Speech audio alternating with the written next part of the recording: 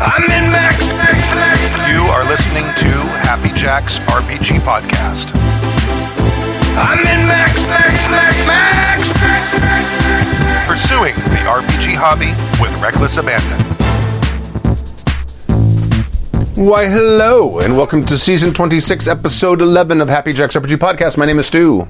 My name is Kimmy. And I'm Stork. And just to mention, this episode of Happy Jack's RPG Podcast is sponsored by EasyRollerDice.com. Woo! Did you know that our friends at Easy Roller Dice have launched a new Kickstarter for aluminum dice with hand-drawn elven fonts? What? Yes. Wow. Kimmy perked up with that one. Right? Do you still speak Elvish? A little bit. I'm really rusty. It's really bad. But I subscribe to this newsletter. I'm very interested. Please continue, Stu. Right now, you can jump in on their Kickstarter and back any of the 5 colors. Go to EasyRollerDice.com/Jacks. That's Jacks. EasyRollerDice.com/Jacks to back the Kickstarter and get yours now. By the way, they also have a number of cool stretch goals, like an all aluminum dice case, which I want, and some new dice cups. And Stork, you love dice cups. Yeah, because they really improved my rolling.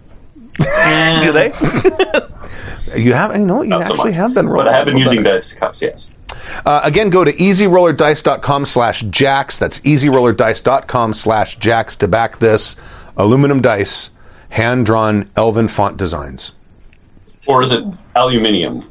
Well, I think it's aluminium in certain places. I don't know if it's that here. I'm going to go to it right now and look. Awesome. Is it /Jacks because that's us? Yes. Oh, okay. Excellent. I'm assuming. So make sure you use that URL so that we get credit for it. Ooh, that's, yeah. Oh, yeah, use that URL, please. EasyRollerDice.com/Jacks. Oh, man. Oh, they have 11-piece dice sets. What's in the 11-piece dice set? Hold on a second. Oh, hopefully extra D6s. 1, 2, 3, 4 D6s. Nice. And 7, 8, 9, 10. There's got to be something else in there that I'm not... Unless there's 5 D6s. 11-piece sets. Oh, 2 D20s. That's why. Oh, that's because you have advantage and disadvantage now in D&D 5e, so you can actually use 2 of them. 1 D12, 1 D10, 1 D8, 4 D6, 1 D4, and 1 D100, which is actually 2 dice. And they are pretty. Aluminum D100 will just never stop rolling. It'll just sort of bounce around if it was like the giant golf ball die, that was a terrible design. That wasn't them, though. That was someone else. They do look beautiful. I like the green ones. I'm going to get some. Oh, yeah. Oh, those are fantastic. Oh, ooh, look at the dice cups. Those are awesome. Where's the oh, there's the aluminum case. Ooh. All right. Mm-hmm. It's fantastic. All right. EasyRollerDice.com/Jacks to go and for their Kickstarter, and it looks like they've already hit their goal. So now it's just a matter of it's guaranteed now, and I just go in and buy them. Nice. Yeah, it looks like they're over 4 times their goal. Let me see where it is on the stretch goals, though. That's important. I'm glad to see they're able to do something. I know that I was doing some research. It might have been Jim that was talking about how dice companies are having a tough time right now because of a lot of stuff's made in China. And so a lot of their inventory is just not showing up. Right. Well, it's just going to... Everything's just delayed. It's not like they're going to sink boats in the middle of the ocean. It will eventually get here. Yeah. Well, and I mean, generally it's like months ahead of time. So it's like if you're backing Kickstarters right now, they may not even be delayed. Like the Decima Kickstarter, we've been delayed in sending out our survey because we're trying to get shipping prices that are changing around. Right. But the actual product, we're not expecting that to be delayed because we're not actually getting it printed until November, December. Oh, okay.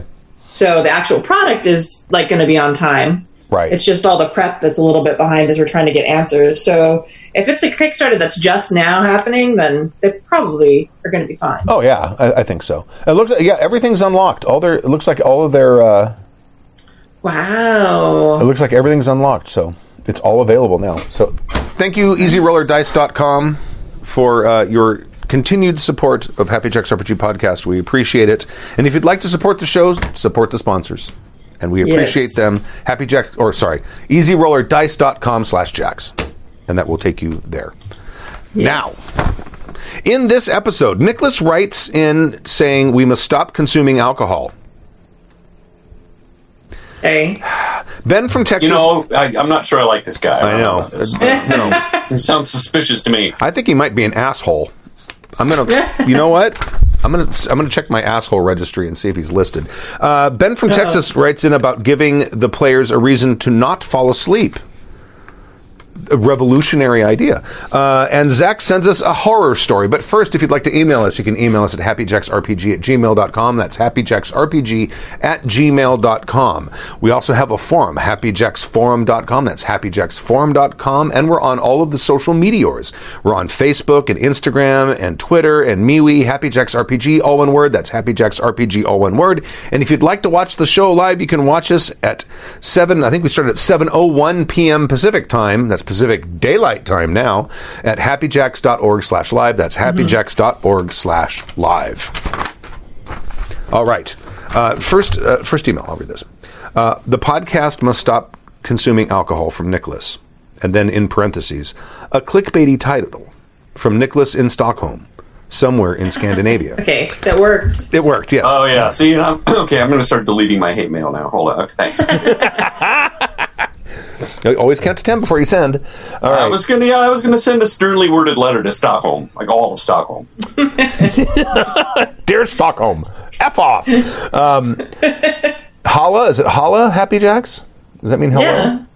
H-A-L-L-A with a thing on it? Holla. Holla. I don't know. Yeah, what's the like second A sound like? Storkus?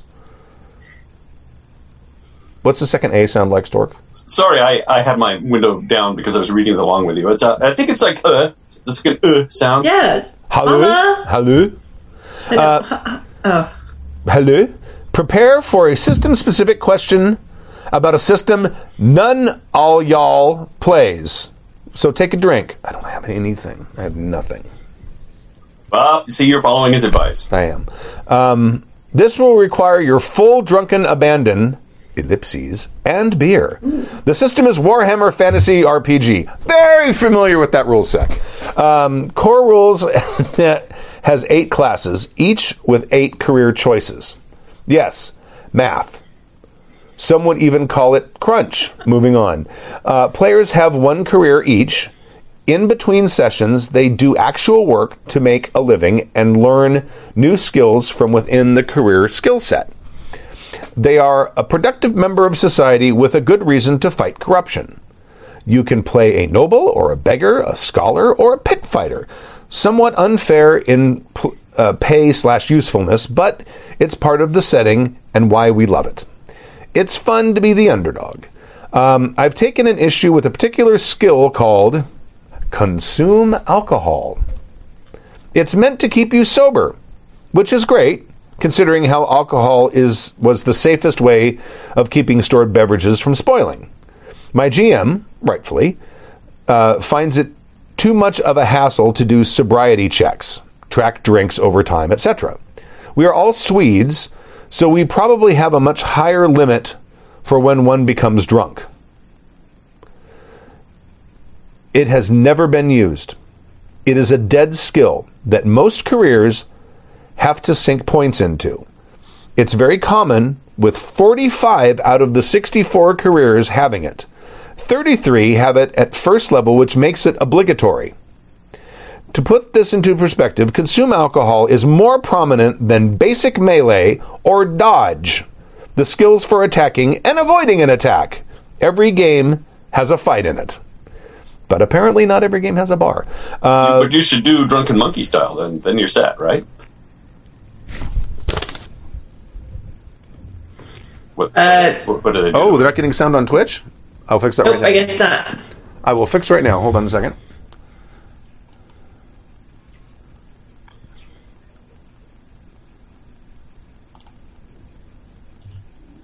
DD. And that should be it. Check. No, it's still not it. Let me see. Let me try switching this. Sorry for those of you who are listening to the actual podcast. Let's see. That's turned up. I would suggest that you should maybe edit this part out, but I know you well enough to know. I might. That's not entirely implausible. It's possible that I might do something like that. Stranger things have happened, yes. I'm tracing cables right now because, you know that thing that I have over the... Maybe you should hit pause on the recorder? No, I'll just go find it. Okay. No, that's definitely in there.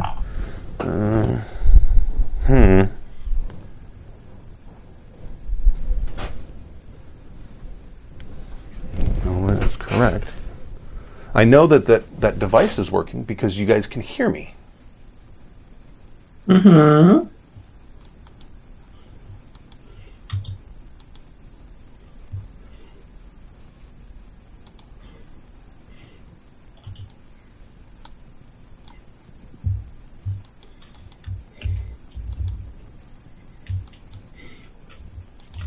Okay, now they have audio. Oh, good. They will know. Sorry for those of you out there. Just so you know, this episode of Happy Jack's RPG Podcast is sponsored by Easy Roller Dice. They have new aluminum dice Kickstarter going on right now with an elven font design. Go to easyrollerdice.com/Jacks. Jacks? Jacks. Jacks. Because we're Jacks. We're Happy Jacks. Happy Jacks. easyroller.com/Jacks. All right. And use that URL because then we get credit for it and it supports the show. There you go. Thank you very much. Okay, so we're talking about, for those of you listening live, I'll just reiterate very quickly. We got an email. This is from Nicholas playing Warhammer Fantasy RPG. They've got a skill called Consume Alcohol, which most of the careers have, and in a lot of cases you have to take it, and it's never been used. It's actually more common than basic melee or dodge, the skills for attacking or avoiding an attack. Every game has a fight in it, and every fight has a game in it. Obviously, the obvious solution is house ruling, but it's a lot of work when it's so deeply integrated into the game. We just started playing 4th edition, but the skill has been bugging me in previous editions, so we must be doing something wrong. I've not seen a fan-made career without consume alcohol. Am I wrong to want to get rid of this useless skill in a game when it is not meant to be fair or balanced? How can we make use of it? P.S. Alternatively, we've tried implementing alcohol more into the game, playing alcoholics, or at least use it to treat a panic attack before battling the eldritch horrors from the realm of chaos. P.P.S. To make it worse, the GM found a use for it. We pay extra for a night at the bar. And when the doctor needs to use anesthesia, he might have to use a little extra, so he charges us more for the increased dosage. PPPS, obligatory nonsensical conclusion of memorandum. So, a useless skill. Is it a useless skill? I'm so conflicted. Like, my personal love of alcohol is like, I don't know if I can be like an unbiased judge of this question. I think it's a skill for GMs to screw with their players more than anything else. It's like, oh, we're going to go into a bar. Okay, go into a bar. There's a skill specifically so I can screw with you. You know what I mean? Yeah, but that kind of makes me love it more, I think. Right. I think it's because there's the carouse skill in Traveler. Mm-hmm. But the carouse skill is more general because it's also like it's the partying skill. It's the I'm gonna go out and meet people and try to convince them that I'm their friends and maybe they'll tell me secrets and mm-hmm. what that kind of thing. But it's just weird that there's an actual skill called consume alcohol and that you can get better at it. I mean, what does that mean? A very high level. Is it just your tolerance? I would say it would probably be your tolerance, your ability to like if we were playing Bushi, like that's what you would roll to see how well you did in that game. Right. Like if you are trying to drink someone else under the table, like that's what the skill you would roll for them. Right. I mean, in most games, you just use like Constitution or Stamina or something like that to take the place of it. Or, size or strength or something, depending if you're looking at body weight. But I don't know. Necessary, not necessary. I don't know. There's a lot of skills. I mean, shit, I come from GURPS. You know how many skills in GURPS never get used in a game? There's an account. Stork, you're muted on. Okay. There's a thing on Zoom. No. Okay. So I think consume alcohol. I don't know. I like how specific it is. Like I think it depends on your campaign. Like if you have a campaign like us with Bushi, like that's a skill. Like we did that all the time, and we used it to our advantage in our L5R game a bunch of times because we'd play it until people got drunk under the table and couldn't, be a guard anymore and stuff like that. So I kind of like that it's not necessarily because drinking isn't necessarily based on like there are like if you're factoring it in size and Constitution or whatever you want. Like Constitution, I think would be the nearest thing to it. But if you're doing a game where you've designed your own drinking games that you use to your advantage to get things done, like I feel like consume alcohol might be a useful skill to have. I don't know. I don't think it takes away from the game to have another skill. I mean, if you're putting points and stuff into it, I guess that would be your prerogative to do so. I wonder if that's mostly the objective. If he's like, I could have put an extra point into dodge or into general melee or whatever the skill is called, or one of those things, and that's really what he's complaining about. Not the existence of the skill, the fact that you have to take it in many cases. Mm-hmm. Yeah, I mean, that does seem a little... I don't know. I mean, if it's something that it makes sense for your character, like with carouse, but also, I don't know. I don't hate it. I don't. I mean, if everyone at the table doesn't like it, then it's sort of like, that's dumb then.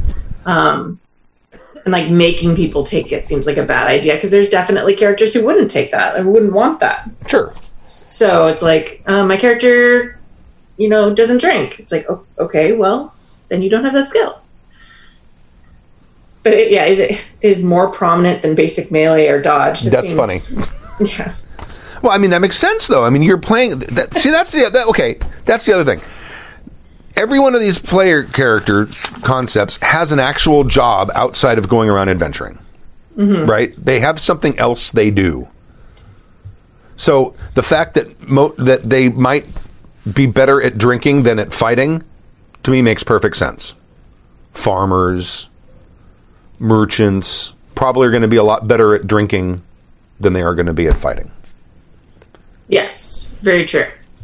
And those people also probably wouldn't be putting as many points and stuff into like melee if you're a farmer. Right. So I can see, it would be like, if you have a bard or if you have something like that, you're not necessarily an elite fighter, but you're able to I don't know, you're able to customize your character a little bit. I like everything that lets you customize your character more. So right. People it's a shame that something that seems so trivial that's really added for flavor you're forced to take. I mean, I get it if it's just an option kind of thing, but like in Vampire you can sort of point by, but you're forced to take it and spend points on it kind of seems sucky. It's like buying a facial feature or something. Yeah. I mean, like, if it's a customization option, you're like, hey, like me, I'm not I make interesting characters, not always the most effective, definitely not min-maxed, but they are what they are. And I like playing that. Obviously, if it's optional, then the people who like more min-maxed characters or more effective characters won't take it. But yeah, if he's making everybody do it, that's like... Well, he's not making everyone do it. The system is making, not everyone, but a lot of the careers take it. Yeah. I don't know. I mean, GURPS has so many skills that have never gotten used, at least in any campaign I've ever run. There's an accounting skill. That's why I play tabletop games. Do accounting. Right. I mean, I'm just thinking back to 3rd edition. 4th edition, they've added a huge number of skills. Yeah. There's all kinds of stuff that you can take in. If you go through the book, that's one of the things I say about GURPS is like you have to sit down with a character concept first, because if you don't, it's going to take you hours to come up with character, because you're going to sit there and go through option after option after option, and you're going to go through like 80 pages of skill descriptions and say, "Ooh, what skills do I want to do?" But a large number of them will never come up in a game. Right. Wasn't there a Ben Affleck movie where he was the accountant, but he was also like a trained assassin? Was there? I think it was called The Accountant. The Accountant? Yeah. I can't remember if he actually was a trained assassin or if he just ended up being like a badass randomly by movie magic. Like, it's like the character was like an accountant for like a mercenary Blackwater group or something, but he turned out to be a badass himself. It was actually a pretty interesting take on things. Nice. Christian Wolff, Ben Affleck, is a mathematics savant with more affinity for numbers than people. Using a small-town CPA office as a cover, he's making a living as a freelance accountant for dangerous criminal organizations. I just found it. No shit. That's the one. It's actually a pretty good movie, It's, It's Affleck, so, I don't mind it. I actually like it, but don't get some people started. I finally saw the, what is it, Jay and Silent Bob reboot, or... Oh, yeah. Did you see it? Yeah. Is it the most recent one or the one that was done like 10 or 15 years ago with the lightsaber thumbs? No, I think it's the most recent one. It's the one where Kevin Smith lost a bunch of weight. I think that's the most recent one, yeah. Yeah. I haven't finished it yet. I don't know if I will. Yeah. It's no Clerks, I know. He's sort of like, and I actually like Mallrats too. That was the one that was most aligned, but recently I think he's lost his mojo somewhere. Maybe Quentin Tarantino picked it up. I also like, what was the one where the angels and Alanis Morissette played God? Dogma. I loved that movie. I thought that movie was hysterical. It brings up some interesting concepts, and it kind of would be like a great role-playing game, wouldn't it? It would, yeah. Yeah, so everybody's trying to, stop the angel, but you're just kind of ordinary people. Right, and it had what's the old comedian who died a long time ago now? George Carlin. That's because Jesus has to have a little panache. The buddy Jesus. I used to have a little buddy Jesus. The pointy fingers. All right. I ought to go as Buddy Jesus one Halloween. You and I are going to be the only ones that get it. I'll go as Kevin Smith. I'll wear a black wig and dye my hair black. You're going to have to lose a lot of weight. No, I'll go as old Kevin Smith. All right. Thank you, Nicholas, for the email. I don't know if we agree with you. It doesn't seem like we do. I seem to remember back in the 80s when I was going to school in Scandinavia, Sweden was a dry country for a while, so I think they're still bitter. What? Was it really? That's what I heard, yeah. They had a whole problem with drunken Swedish... Because the suicide rate was so high because it's so dark for many parts of the year that they banned drinking or at least really highly regulated it.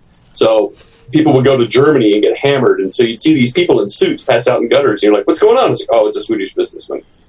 That's the rumor anyway. Well, it's like when we went to when we went to Gen Con, Indianapolis. That's a weird place to buy alcohol, because when you go into a liquor store, it's like going into a pot dispensary out here. I mean, it is, because there's that you got to show your ID, and then they buzz you in, and you go into a room where they keep all of the alcohol, but you can't touch it. There's a counter, and then you tell the person behind the counter what you want, and they get it for you. And then you go outside and pay for it, and I think you have to go back in and get it once you've paid for it. It's really strange. It's very weird. It reminded me a little bit of Utah, but it was weirder. Actually, weirder than the experience of buying alcohol in Indianapolis was weirder than buying it in Utah, which is saying something.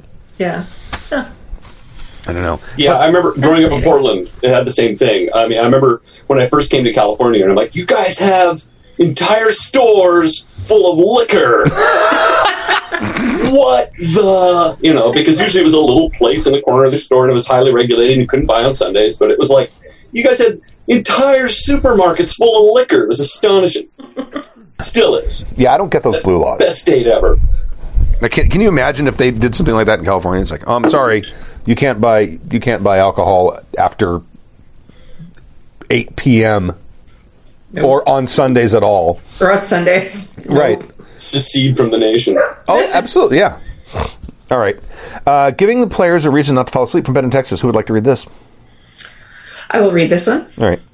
Hey, you guys! A long time ago, I sent in a short email. Come on, that's what it is. Come on. Yeah, Stu and I are old enough, though, to remember the Electric Company, which was Rita Moreno doing it originally. You guys are remembering it from Goonies. Yeah. I stand by my Boy, choice. Electric Company. That's something I hadn't thought about in a long time. Wow, you don't even know what that is, do you, Kimmy? Nope, I have no idea what that Electric is. Company is kind of like the poor man's Sesame Street. It was more of a hippie Sesame Street. It was like everybody's in bell bottoms, and it was a little more 70s. It had more music. Yeah, and actually it's where what's his name, the Oscar winner, a couple-time Oscar winner, got his start. Morgan Freeman. Oh, wow, that's cool. He must have been like 19. Yeah, he wasn't very old. Rita Moreno, I ran into an article. This is why it's still in my head. I ran into an article years ago about her.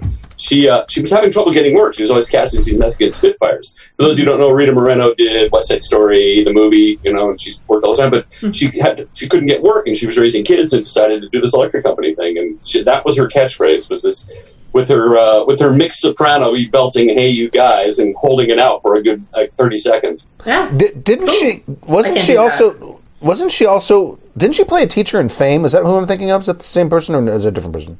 That's a different person. Okay, never mind. Yeah. She's actually still on. She's on television right now as somebody's grandmother. Some show. Yeah. Cool. All right. Sorry. I learned a thing. Yeah, I'm going to send I you a learned clip. Morgan Freeman was once 19. I'm going to send you a clip of Rita Moreno right now. You can watch it. It ran from 1971 to 1977. Oh, all right. A long time ago, I sent in a short email about a movie I love. I ended that email by saying that I would follow up with a series of D&D horror stories about a guy who was bad enough to always be the worst part of every game night, but never bad enough to get kicked out. Over a year later, I'm finally sending in the first chapter in the series. I hope you're entertained. Oh, is this our one? Okay, yeah. A horror story, part 1. Dun, dun, dun. A few years ago, I put together a D&D group at my community college. It was comprised mostly of friends who I knew from high school. One I met at a college gaming club, and a friend of a guy I met, and a friend of a guy I've met from the gaming club. His friend and my friend is the person that my group now calls Fumbles, the Fail Ninja. Nice. He was such a train wreck of a human being that he deserves more than one GM horror story. He gets a series. So, without further ado, Chapter 1 of the Saga of Fumbles the Fail Ninja. Weird character motivation and inappropriate punishment. Okay, hold on a second. I think we're skipping one. Did we miss one?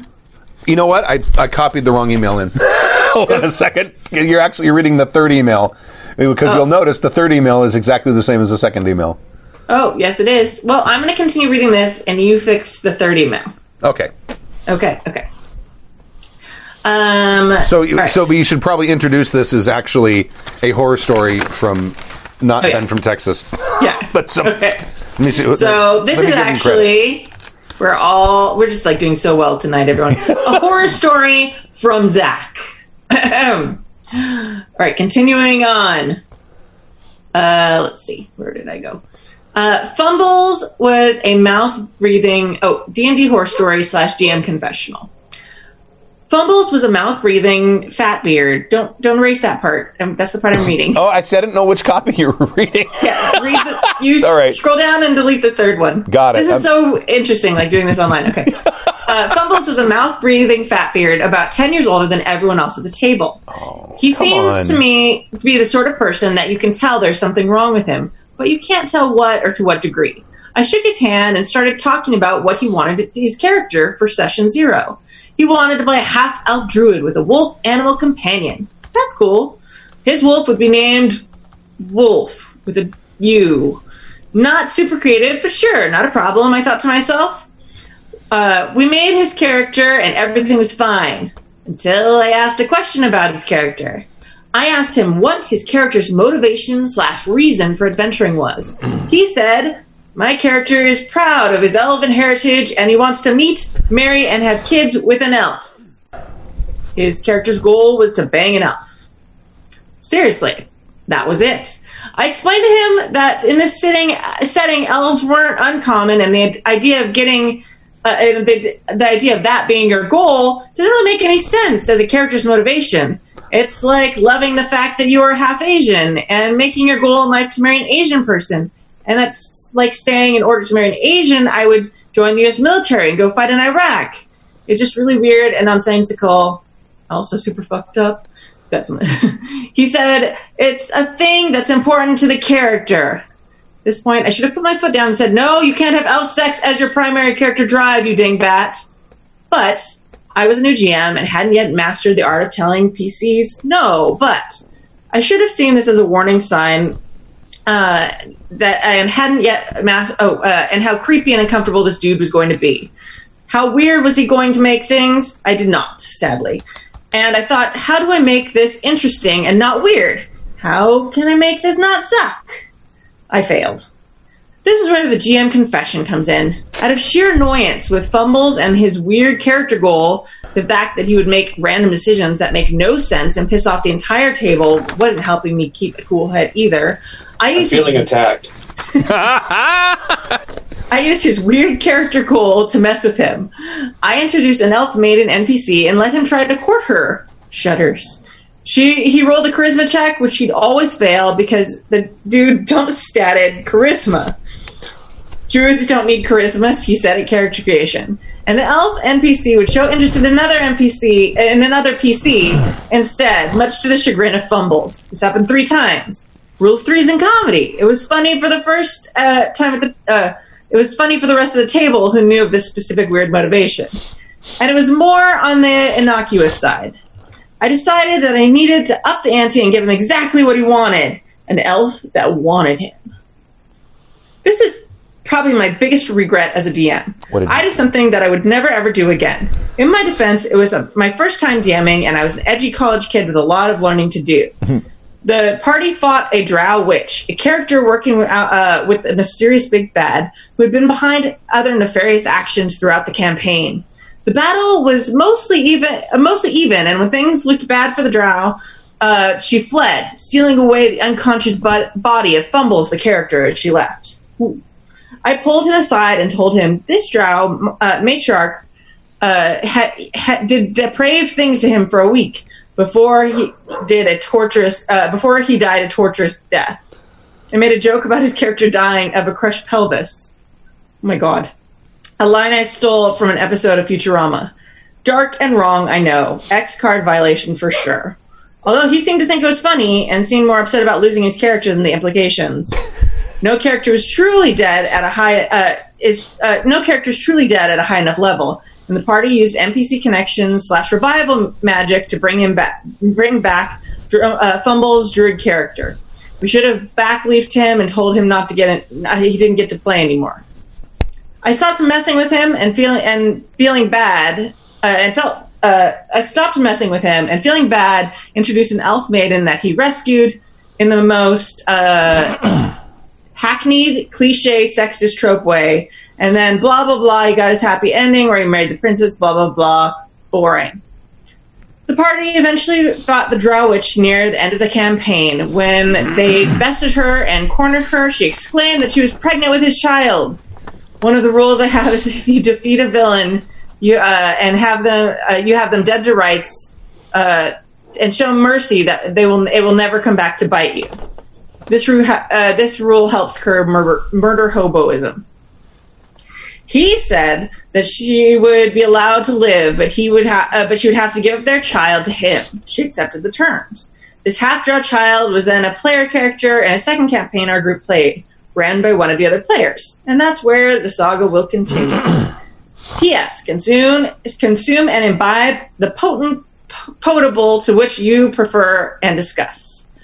PPS, please don't judge me too harshly for my actions here. This is a GM confessional for a reason. It's one of my biggest regrets in my 10 years of RPG experience. I was an edgelord in college and thought it was warranted and the story and fitting for the character without stopping to think it would hurt people at the table. Fumbles wasn't bothered by the turn in storyline, but another player was. The fact that I made a player of my game feel uncomfortable and unwelcome is something I regret. Hope to learn from and never make the same mistake again. X cards and Lines and Veils rules are a great step towards that. PPPS. Over time, Fumbles is going to fluctuate between a laughable oaf a la Peter Griffin and a villain from the episode of Law & Order SVU. Take your guess as to which he will be in next chapter. As I've titled it, The Saga of Fumbles the Fail Ninja. Stop sending pinup art to an underage girl, you strange man-child. Wow. Yeah. Okay, without that sort of foreshadowing of the next, with that aside, I think this was a tremendously lost opportunity for character motivation. Yes. Because if the player comes to me and says, I'm an elf and I want to find an elf maiden and get married and have children, then that means that what I'm assuming at every time they come to a noble elf house, he's going to get cleaned up and go and present himself to the noble, find out if he has any daughters, and put his hat in the ring as a suitor, and spend his time trying to do that. And possibly even getting adventure hooks saying, well, anyone who marries my daughter needs to be extremely brave, and how best can one prove one's bravery? There's a dragon over there on that hill, things like, you know what I mean? And now maybe that's not what this player meant by this. It kind of seems that way, but if a player came to using the words he's using, I would have been like, oh, that's a cool idea. I think that's going to be fantastic. Yeah, I mean, you could turn that into something where, like that, and especially because he's so bad at his charisma rolls, and he keeps failing them. Like, that's a fantastic character. A character who all he wants is to charm some girl and fall in love, and he keeps falling over himself and failing at it is kind of a cute character idea. Now, I don't think that that's what the player had in mind with it, when he dumped that stat. But I don't know. In the hands of a good person / role player, like, this could actually be a really cute concept. Yes, I think so. Storky?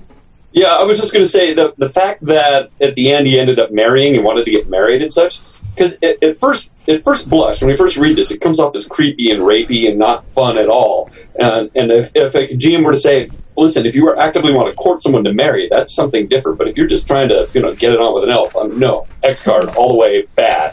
But you're right, Stu. Again, hindsight's 20/20. In the hands of a better GM with a little more thought, perhaps it would have been an interesting way to make some interesting character choices and a lot of story hooks for the GM. Yeah, I think. But again, it'd be a fantastic motivation. None of us were very good in college, except for maybe you, and we all made stupid mistakes GMing. Yeah, I mean, like, how many college age guys? Like, there are some out there, but most don't see the falling in love and getting married story as, like, very interesting. Most middle-aged guys don't. So I don't know. I'm glad he owns that what he did was completely wrong, because it's so wrong in so many ways. Yeah. Taking the PC's character without talking to him about it first, having ostensibly, even if it was off camera, like rape, like that's like heavy stuff that I would never want in a game, and that's definitely something you should Lines and Veils and things like that, because that's what's interesting is the player character wasn't as offended as some of the other people at the table, which kind of shows, I guess, what this player character was like. So sometimes it's the DM was between a rock and a hard place, and perhaps he made the right call, because knowing the player character is like Bruce, you can't offend him. Perhaps it was okay with the PC, but the fact that he made other people at the table uncomfortable, that's where it's a squishy gray area. It's hard to please everybody. Right. Well, and you definitely, if you, like, rape is one of those things that if anybody at the table is uncomfortable with it, you can't have it in the game. Like, it doesn't matter if that PC is okay with it. How Like, about that's just not have it in the game at all? Yeah, like, don't have it in the game. Don't even ask the question. Would it be okay? No, just get that idea out of your head. Just stop. Right. Stop. Right. Well, because think about it. Like, and there's, I don't know, there's some sexist tropes in this. It's like, because people are like, oh, okay, so it's a female character raping a male character. So, it's not as weirded out. Where if you'd flipped the genders on this, if it had been a female NPC or PC and a male NPC, like, I don't know, like, you have to be, like, it doesn't matter what the genders are. No. But for some reason, this type of thing in stories seems to be, and I've noticed that RPG tables, like, it's more acceptable, even though it's still rape, because it's like, oh, what guy wouldn't want to get laid? It's like, no, that's like super toxic. That's not okay. Having read some Drizzt novels, what they're describing here is a little tame compared to what happens in some of those Salvatore novels, or even the Robert E. Howard's Conan movie or books. But I mean, but this is actually about Drow too. Yeah, because I mean, Drizzt. I never read any of the other books, the later books, but I read sort of his origin story books, which all take place in Menza Baranzan, which is the underground city where he was born. Yeah, and that, yeah. I mean, I don't think those novels are getting written matriarchal society, and that's what men picture in a matriarchal society happening. Not men, but like some men, especially when they're trying to think of the worst things, is like, oh, these women that take what they want all the time. But it's just not okay.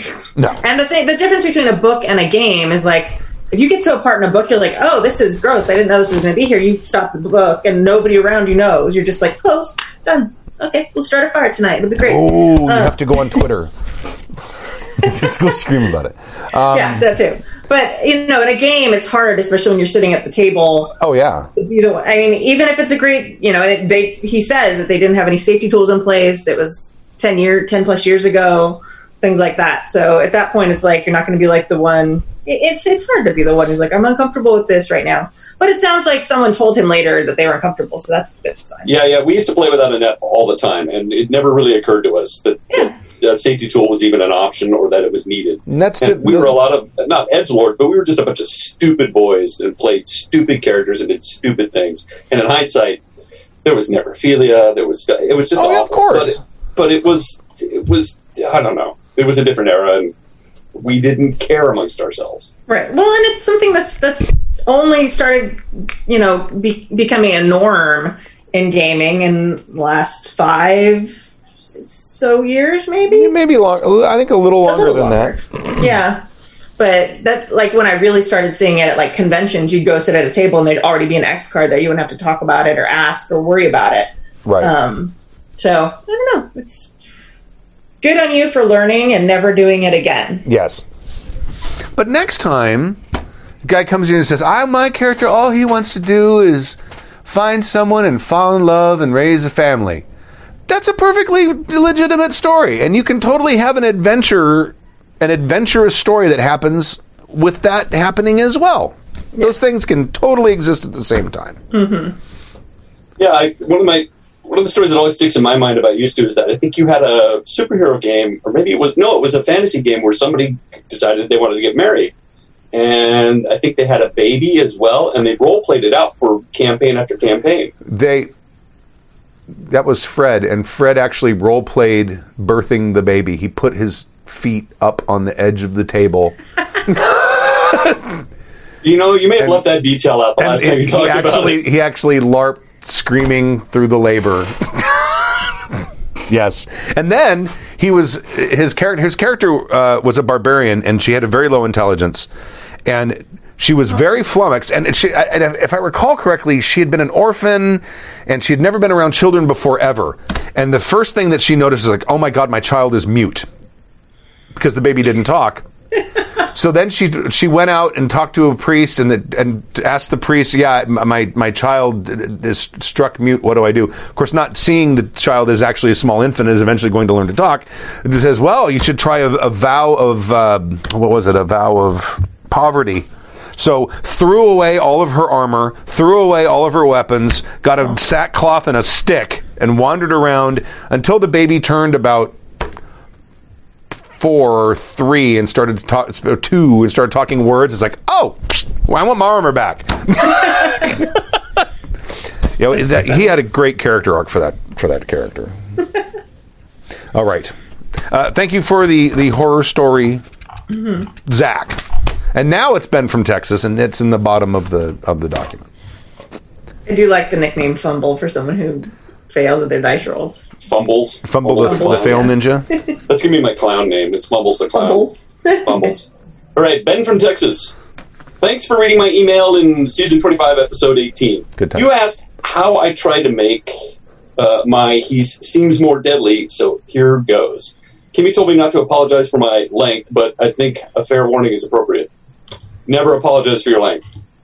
Quick refresher, I was responding to an email from season 25, episode 11, asking about making D&D more deadly without cheesy crap like rolling to see if you fall down the stairs. I thought this question was getting at one of the most important parts of running a game, which is how to keep the players invested and engaged. In some games, like D&D, the mechanics don't always help reinforce the danger and excitement of a combat. It's tough to be worried about your paladin getting stabbed when you know they can get stabbed 8 more times before they're in trouble. A lot of what I do is just stuff y'all talk about all the time. Most importantly, describe the setting and events in terms of the fiction as much as possible, rather than focusing on the mechanics. The question, what does that look like, needs to be in every GM's toolkit.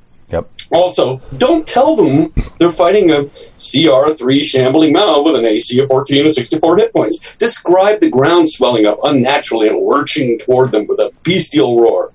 There's also the sorts of things you talked about, like countdowns and hostages and bystanders. To sum up, it's always a good idea to have ways for the PCs to lose the encounter besides everyone dies, game over, who wants to play Munchkin? Setting up the significance of the encounter in the story really helps too. If your players think they have time to stop and take a nap before they go on the big dungeon boss, you need to give them a reason why they have to do the exciting thing instead of the careful thing. Maybe the dungeon is collapsing. Maybe they have to save their friends and PCs from a necromancer. Maybe they take wandering damage if they stop to sleep under a tree. Sorry, that was me. We had an email years ago about people taking wandering damage if they didn't stay on the GM's prescribed right. This also helps with things besides combat. In my last campaign, the PC set out to retrieve a powerful artifact from a haunted castle at the heart of a long-dead kingdom. I introduced another treasure hunter who was after the same thing, so they were always under pressure to get there before the rival. They even had a tense argument about whether they had time to stop and help a village cursed by werewolves. Anyways, I'll wrap it up. Basically, tell your story in a way that motivates the characters to do something exciting and not take a nap whenever they lose 10 hit points. And also, don't let Stu play an accountant who can't fight anything, at least in D&D. Cheers, Ben for Texas. How did you know he was going to mention accountants? I pre-read part of this email, but I did not read the last paragraph. That's amazing. But that's always been my favorite skill in GURPS is the accounting.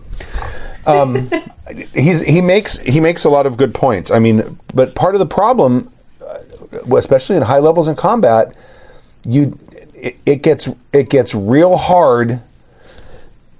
At some point, I think the players will say, "Would you shut up and stop describing things? Can we get through this combat, please?" Stop talking to my hit points. Well, not as much that, but like if you're talking about like a high attrition combat where you've got a large pool of XP or hit points, and that combat's going to last a long ass time.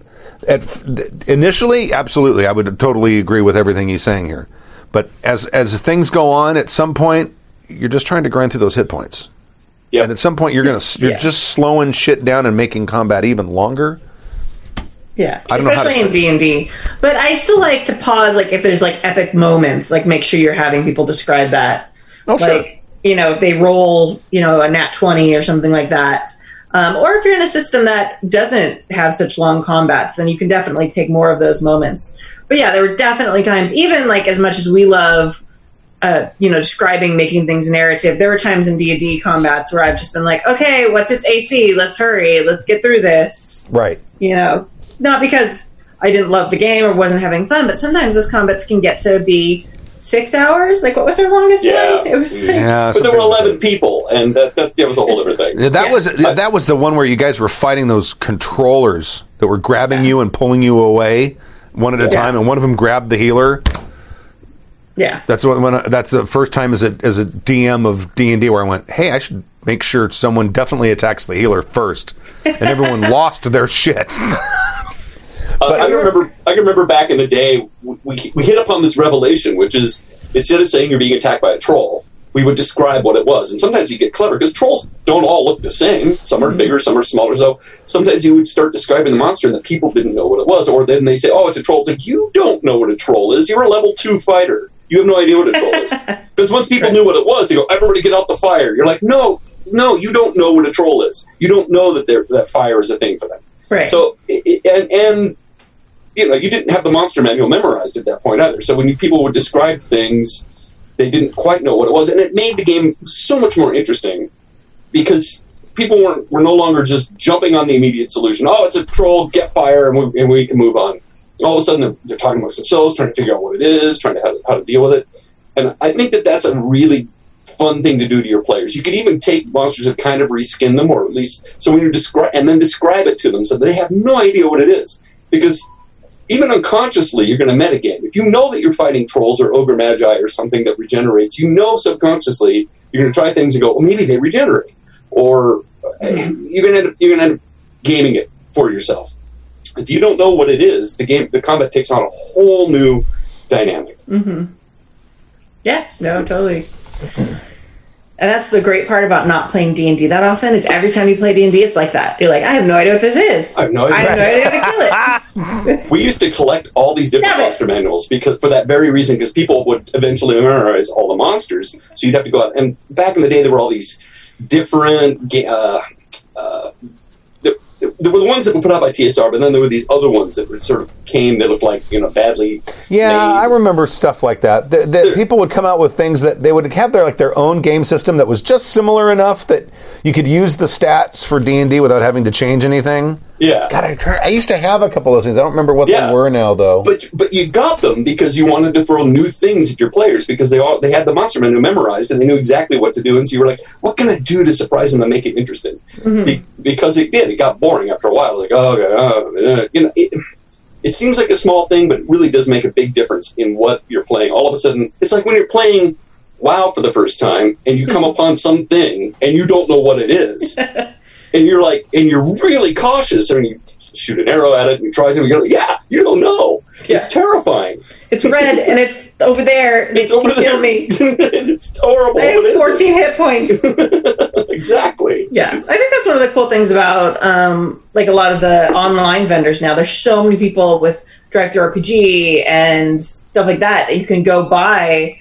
People have created all these monsters and classes and things like that aren't in the manuals. And sometimes it gets really clunky, but it also, as a DM, it gives you a cool advantage because you can go find anything that you want. And a lot of them, your players won't necessarily be familiar with them. So it's kind of a cool resource that way. It is. Be careful. It really is. Yeah. I mean, they came out, was it the Fiend Folio? What was that second? There was the Fiend Folio, which I think came from Britain. Because eventually TSR had it. In fact, I have a copy of it. It was produced. It was published by TSR. The version I saw was, at least. Right. It has a big knoll on the cover of it. Or something. I don't remember what it had on it. I got one that was like a sky blue it was a paper cover, and it had dozens and I don't know, probably 120 different monsters in there, and it was D&D compatible, but it wasn't put out by TSR. Right, and they couldn't mention D&D. No. But there were a lot of monsters in there I pulled out, and some of them were very overpowered, but it was an effort to make the game interesting again. Yeah, well, and Kobold Press has their Tome of Beasts and stuff now. There's just a lot of third-party content that you can get. Some of it's actually printed, some of it's just PDF. But depending on which version of D&D you're using, you could cull from Pathfinder too. Yeah, absolutely. Oh, absolutely. Well, I don't know if I've never done it personally. When I was DMing, I did fourth edition, and I haven't done 5th edition. But I don't know I'm sure people know more about it than I do. write in if you have information on this. But taking a monster from an older edition and just no, it doesn't work. I don't think. I think they changed. I want you have to change it. So you have to tweak them. Oh yeah. Hit point totals I think are going to be lower, generally speaking, in 5th edition. Because I mean, you had your big epic monsters had like 1,800 hit points. Like Orcus had like 1,800 and some hit points in 4th edition. In 4th edition, it was pretty crazy. I don't think he's even listed in 5th. I don't recall. It's been a long time since I looked in that book. They still have aboliths, though. Oh yeah, we have to have aboliths. They're the best. All yeah, right. it was Stu's favorite monster. We never encountered one, thank God. Right. I had a friend that was obsessed with the bullets, the land sharks. Right. They would appear in like every game at least once. Land shark. Were they knocking on the door? Shark. Candygram. She doesn't know. That's not a Candygram. You're a land shark. All right. We done? Mm-hmm. All right. So. Hey, thank you to EasyRollerDice.com for sponsoring this episode. That's go to EasyRollerDice.com/Jax to get their Kickstarter, the aluminum dice with the elven font designs on them. And they've got the stretch goals, they've got new dice cups, and they've also got the aluminum dice cases. So go check it out at EasyRollerDice.com/Jax. And thank you for watching. And I'll play the thing. I'll play here. Oh yeah, the thing.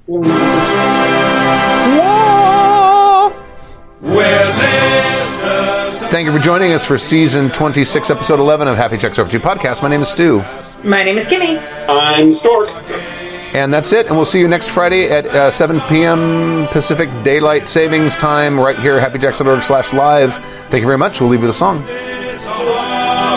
From Michigan to Australia and maybe East Timor.